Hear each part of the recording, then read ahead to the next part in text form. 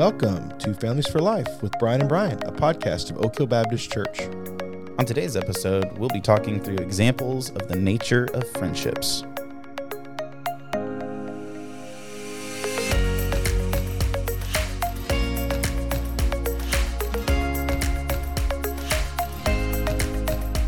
All right, and we are back talking about friendships again today. Brian, how are you? I'm doing well. Good. Yeah, I'm excited to kind of move forward in our friendship series. We've been working on that for a little bit now, and it's been good so far. I really enjoyed talking about it. So last episode, if you didn't get a chance, we talked through a lot of it was like the theology maybe behind friendship. Yeah. It was a lot of biblical examples. Right. Of friendship, so yeah, I thought that was good. Yeah, today will be a little bit different, but it's funny. I feel like we've been doing this series for a really long time. Yeah, it does feel that way. But we only had 2 episodes on it yeah. yet. I think that's just because we've had to take breaks and do different things, and right. Sickness and stuff like that. Well, hopefully you don't get tired of it. Stick with us. Yes. We've got a couple more episodes planned. We'll sprinkle in some other things throughout, so it doesn't get too. Doesn't feel stale. Yeah, that's right. Yeah. But hopefully talking about friendships is encouraging and helpful. So that's, this is, and I'll be honest, this episode was pretty hard and to talk through because, finding real life examples of like true deep friendship is not actually that easy. It's pretty difficult. And to understand the nature of those friendships and what's kind of common through those different examples, it takes some looking into. Well, you're talking about well-known people, well-known examples. Right. There's probably lots of personal examples that people could point to. Sure. But ones that everyone would be able to say, "Oh, I know who that person is." Right. That's kind of hard because a lot of times the popular. I even looked up like famous friendships, and it's really funny. Matt Damon and Ben Affleck. It is that. It's that stuff. That's exactly what it is. And you're like, I know the story behind those guys. They're not good friends. Maybe those guys are. I don't know, but a lot of those famous ones aren't. So this was kind of hard. But yeah, one of the things we're doing is talking through some of these kind of historical examples of friendship. But that's not the main point. We're not trying to just do like a history lesson on this stuff, right? No, we really want some practical things. I like what you've drawn out here of some of essential qualities in what a good friendship. You look at examples in life, and then you can kind of pull out different themes or different qualities that will help to sort of define what that looks like, and then some of those things can be brought over into your life and to your friendships, and you can see where that that's exactly the hope behind this. And I almost even scrapped this episode because it was just like, I don't want to just talk about historical figures just because. But then as I was looking, I found, and really the help of C.S. Lewis in The Four Loves, that was a real big help. And it's I actually, you look up on YouTube, there's some really good resources there. There's a thing called C.S. Lewis Doodles, and it's a guy who illustrates while the books, the literature of C.S. Lewis is read. And The Four Loves on friendship, I listened through that. It was really helpful. But it's funny, there's these kind of things that flow in friendship, and Lewis draws out that the soil to friendship is companionship. You're not going to become friends with somebody that you aren't at least first companions with. If you're never around the person, you don't have any points of contact, you're not going to be friends. Sure. We've talked about that. Proximity, time, those type of things have to be spent together to develop a friendship. And so companionship is the first quality that we're going to see in all of these things. The next is commonality. These friendships, all these people all had something in common with one another, and they developed their friendships through those commonalities. Yeah, and that doesn't mean to say that that the person that you're friends with has to have everything in common with you. Exactly. But there has to be something that draws you together, something that's in common. I think that's important to understand. Like, you can be different people that like different things or that have different personalities. In fact, sometimes, opposites attract in these types of relationships too. Yes, that's a huge aspect, and I hope we'll see that as we look at these examples. But then you find that in order for the friendship to become this deep, the type of friendship we're talking about, there's this confidence that you have with one another, this trust where you open yourself up and you bare your soul to this person.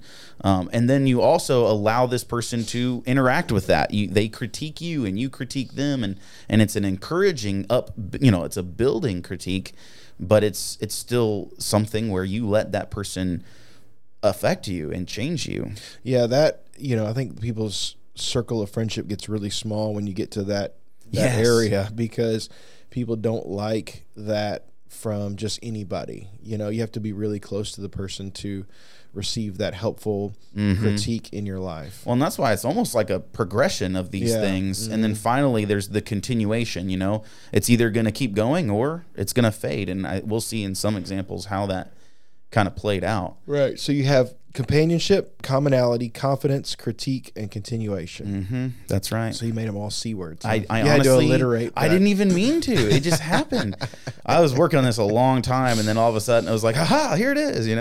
Brian has the heart of an old school pastor that wants to alliterate everything. Even now, you didn't do it here, but I've seen some pretty crazy alliterations to make it make sense. Yeah. And then the words we never use ever. I know. Yeah. These words, they're just the craziest. Let me explain what this word means based on its etymology, just so it works in my outline. Yeah. No, that's hopefully not what we did here. But what I was doing, when I thought through, we used our resource, How Should We Develop Biblical Friendship by Haken and Beeke. I was looking at that, and we've got a couple examples from them. But then thinking through history, I wanted to see some other historical figures that we can look to see, are these things really there? Are these qualities really there in friendship? And so I looked at a couple of unbelievers, people before the time of Christ, back in the ancient world. The first is Alexander the Great and his friend Hephaestion. I think that's how you say it. And so, sounds good to me. Just say it with confidence. Yeah, that's right. Well, I botched that. But they lived in the 300s BC. Most everybody knows Alexander the Great, but Hephaestion is not really somebody that you know very well. But these guys were inseparable best friends. And so really quickly, they had companionship because they trained together under Aristotle. They were in school together, essentially. And in school, they forged this bond of commonality, their common interest over philosophy and especially military training, and their own personal thoughts. So, we don't really know what was common between them because it was between them. They shared their thoughts to each other, not to the rest of the world, but they found this commonality. And Aristotle even is quoted to describe their friendship as one soul abiding in two bodies. So these guys were absolutely inseparable. And so they had confidence in each other. And Alexander the Great said that by far the dearest of all the king's friends, well, it was said of him that all of the king's friends, Hephaestion had been brought up with Alexander and shared all his secrets. And that to me is one of the things we're going to see over and over and over again in these friendships, is that these close friendships share their secrets. And so these are real quotes of this historical friendship. And there's this one scene. This is a fun scene. They're conquering. So Hephaestion and Alexander the Great have just gotten done destroying, I think it was Darius the Third's army they were conquering, and Darius the Third's mother was there. And she came and she thought Hephaestion was Alexander because he looked more kingly than Alexander did. And so she throws herself on the ground and she's begging for her life and stuff. And the guys basically laugh at her and say, "Hey, lady, calm down. I'm Alexander." And she's super embarrassed. But Alexander then says to her, "You were not mistaken, mother. This man too is Alexander." And so you just see this really deep love for one another that flowed over into critique. Hephaestion was the guy who Alexander asked for, counsel. I mean, he was the second in command. And when Hephaestion died suddenly, Alexander was just crippled. He was just basically done. And funnily enough, 8 months later he died, and those were not necessarily related. But I do think it's interesting that Alexander only lived 8 months without his best friend. And so there's this desire for continuation that when he died, he was distraught. Sure. Is there anything that we can draw from that relationship, or that we can sort of bring over into our own friendships? So first thing I want us to see is that these guys were in school together, right? So this stuff gets like really rubber meets the road when you think about the people that you're around. Because sometimes we want to like curate our own friends. We want to make our friend. We think we have this idea of who my friend is supposed to be. But what we need to be doing is looking at the people who are around us. Yeah, it's interesting, when you have somebody that just it's not happenstance, but it feels like happenstance. God has ordained and is sovereign over all the events of our life, but it feels like happenstance, like you just happen to meet this person one day, and then through a series of events, you become friends with them. And it's like, I would never have, like, if I had a bunch of people lined up, I would never pick that person, right. But they just become your friend because you just form this bond that seems it's almost spiritual in a sense, It really is, and it's funny how that even exists for these unbelievers. But the next examples that we're going to look at from history are all Christians, all believers. And as you read, we're not going to be able to show this very clearly here, but if you ever read any works or biographies on these people, you'll see the depth of their friendship. I think I do think it was deeper, but I think that there's this commonality in friendships, even through with unbelievers. So these next two guys are Gregory of Nazianzus and Basil the Great. Okay. These guys were fellow bishops. They lived in the 4th century AD, so 300s AD. And they are two of the 3 bishops that are called the Cappadocian Fathers. So these are really important figures in church history. They're known for lots of stuff, but especially their defense of the doctrine of the Trinity. So they and like Augustine, all these guys knew each other and wrote with one another and really debated and talked through the doctrine of the Trinity. Here's a great quote from our resource regarding commonality. One of the things that Gregory says of Basil, he says, "In studies, in lodgings, in discussions, I had him as a companion. We had all things in common. But above all, it was God, of course, and a mutual desire for higher things that drew us to each other." As far as confidence, he also says, "As a result, we reached such a high pitch of confidence that we revealed the depths of our hearts, becoming ever more united in our yearning."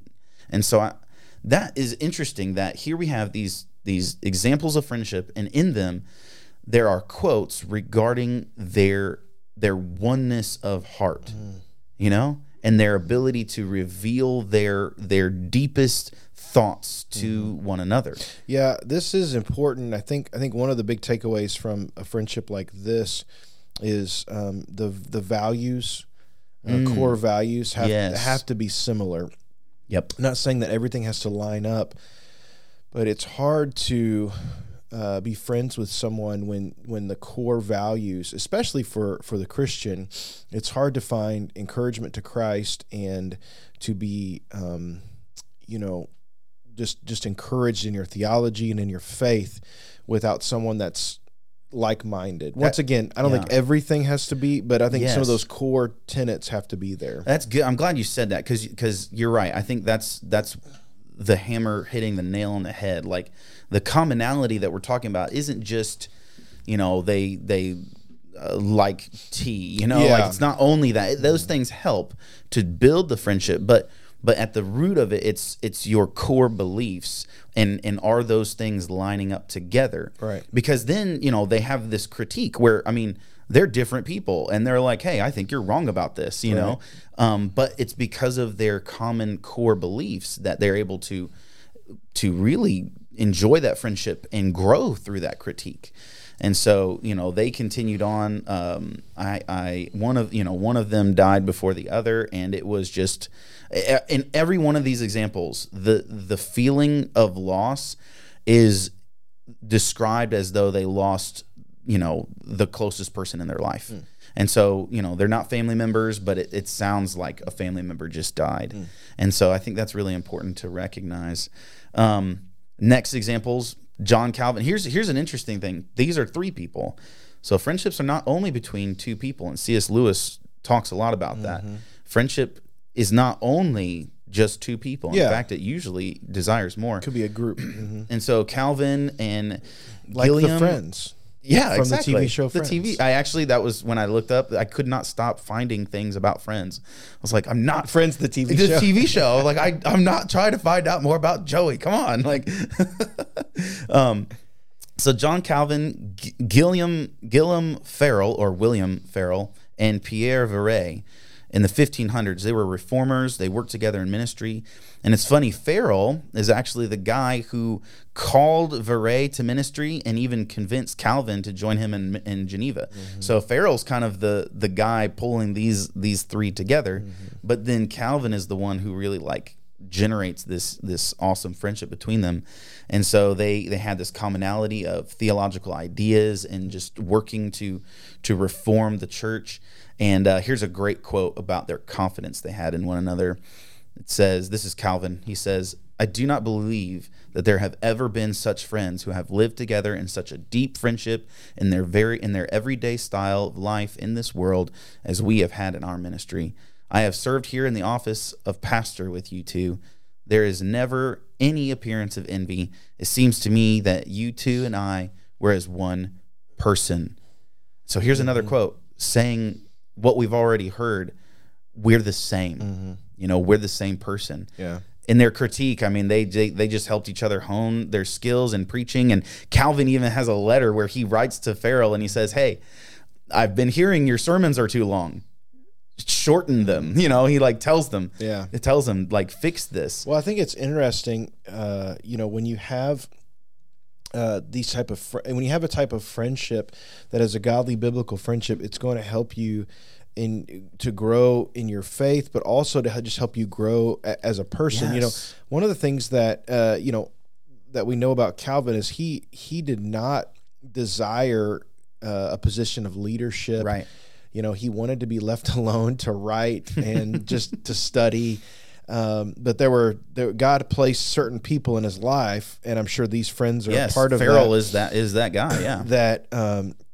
that pushed him to fulfill God's mission and God's calling. Yeah. And if you have friendships that are trying to keep you from fulfilling what God has called you to do, then it's not a true friendship. A true friendship, someone's going to push you and encourage you to keep pressing forward with what God has called you to do. That's huge, and that's that idea of critique. It's not literal criticism.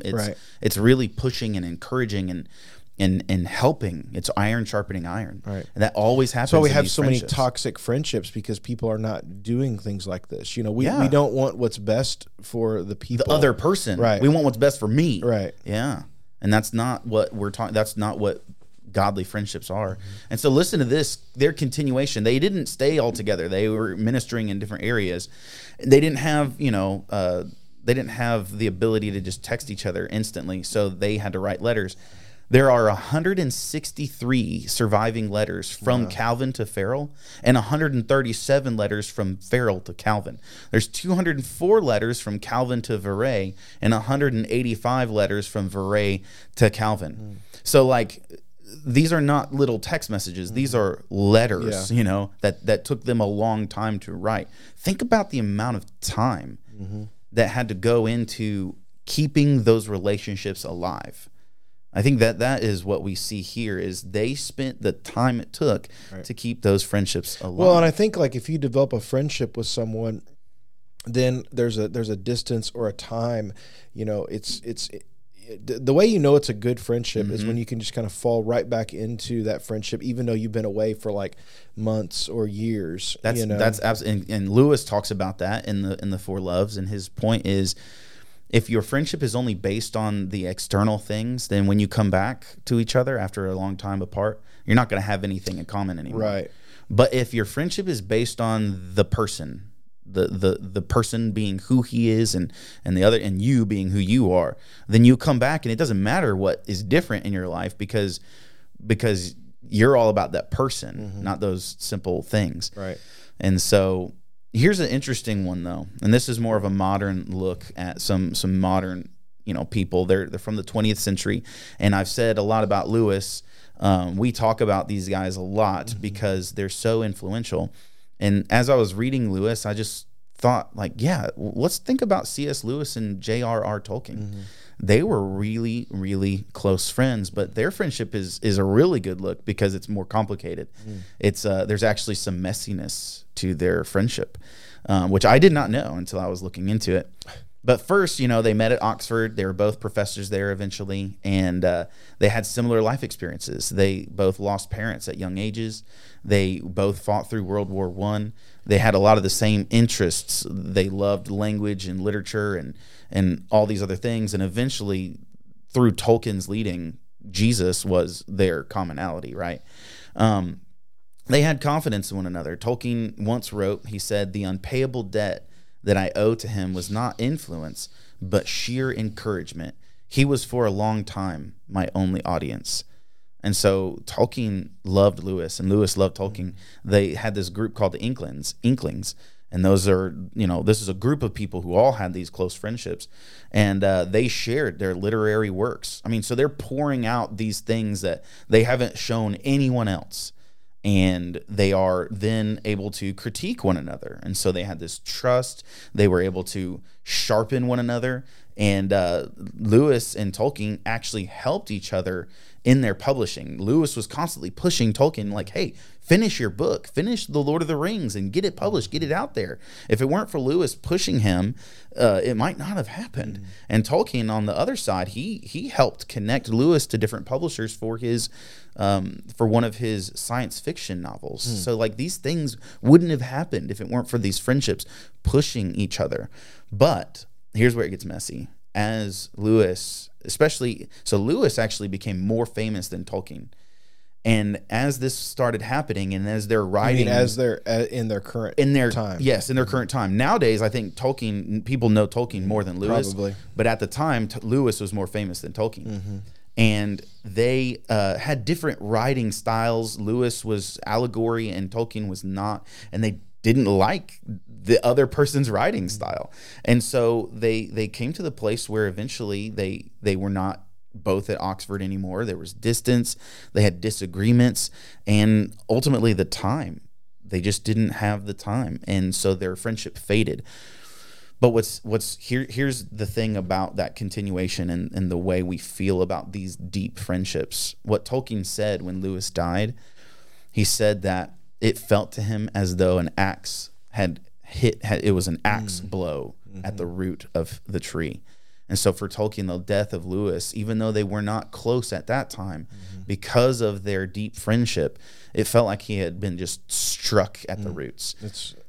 And so we see how deeply these friendships affect us. It's almost like we have died ourselves. Yeah, and I think there's a good lesson here for Christians, as we are in the world at our places of business, or at our kids' ball teams or whatever, that we can develop friendships even with non-believers as long as we keep our Christian identity. Right.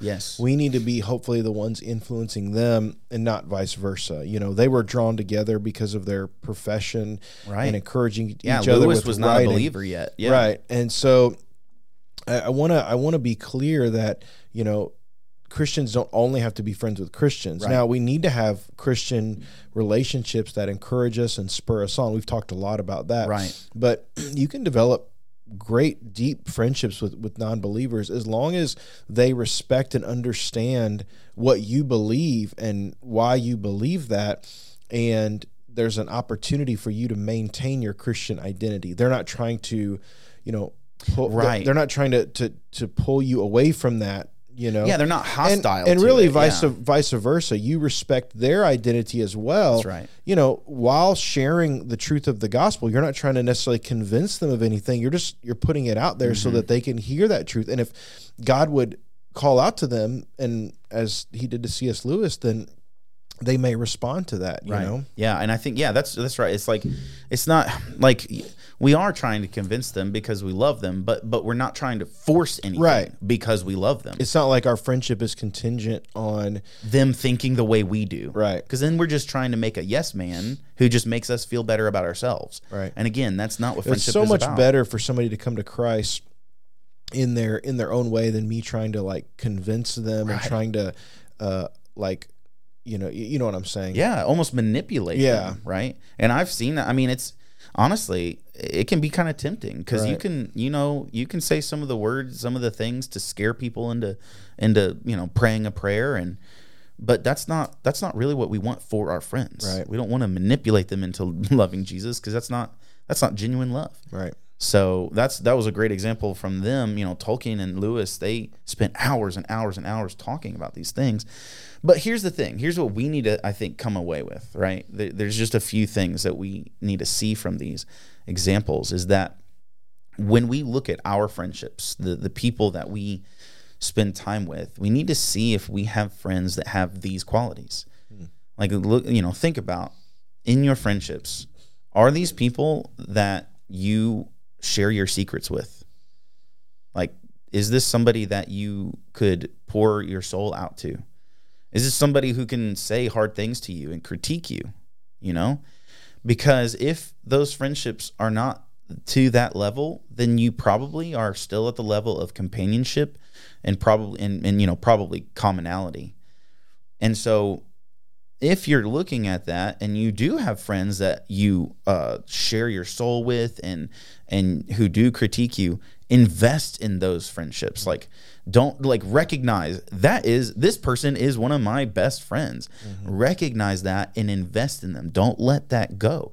Make sure you are like Calvin. You're writing the letters. You're the one texting. I've got a friend who calls me all the time. And if it weren't for him, just being that good friend, I don't know where we'd be. And so that's really important. But if you don't have those, well, then look at the people that you do have commonality with and maybe try to spend more time with them. See if maybe this could be a friendship in the making, And I think a lot of times we want to make friends without knowing how friendship is made. Right. And so I'm excited because the next 3 episodes are really going to be all about making friends, right? And how to deal with problems in friendships, practical steps you need to take. I mean, literally, like just what do I do? Step 1 to make a friend. We're going to be talking all about those. And so far we've kind of just laid the groundwork for what friendship is, the biblical understanding of friendship and real life examples of friendship today. And then we're going to get into how we can do it where the rubber meets the road. So practical examples. That's right. That's right. So this was, hopefully a helpful episode. I hope you see those different qualities of companionship, commonality, confidence, critique, and continuation. And I hope that you have that in your life. And if you don't, pray and ask the Lord to show you who those people could be. And then you go after them. You be the friend. What do you think? That's good. Yep. I like it. Cool. All right. Well, listeners, thanks for hanging with us. And we've got some other stuff that we are working on. And so we're pretty excited about it. Yes. You got any comments or questions, please email us f4l@oakhillbc.org. You can also comment, let us know your feedback. And we'd love to hear from you. That's right. So, well, thank you for listening. And we'll see you next time.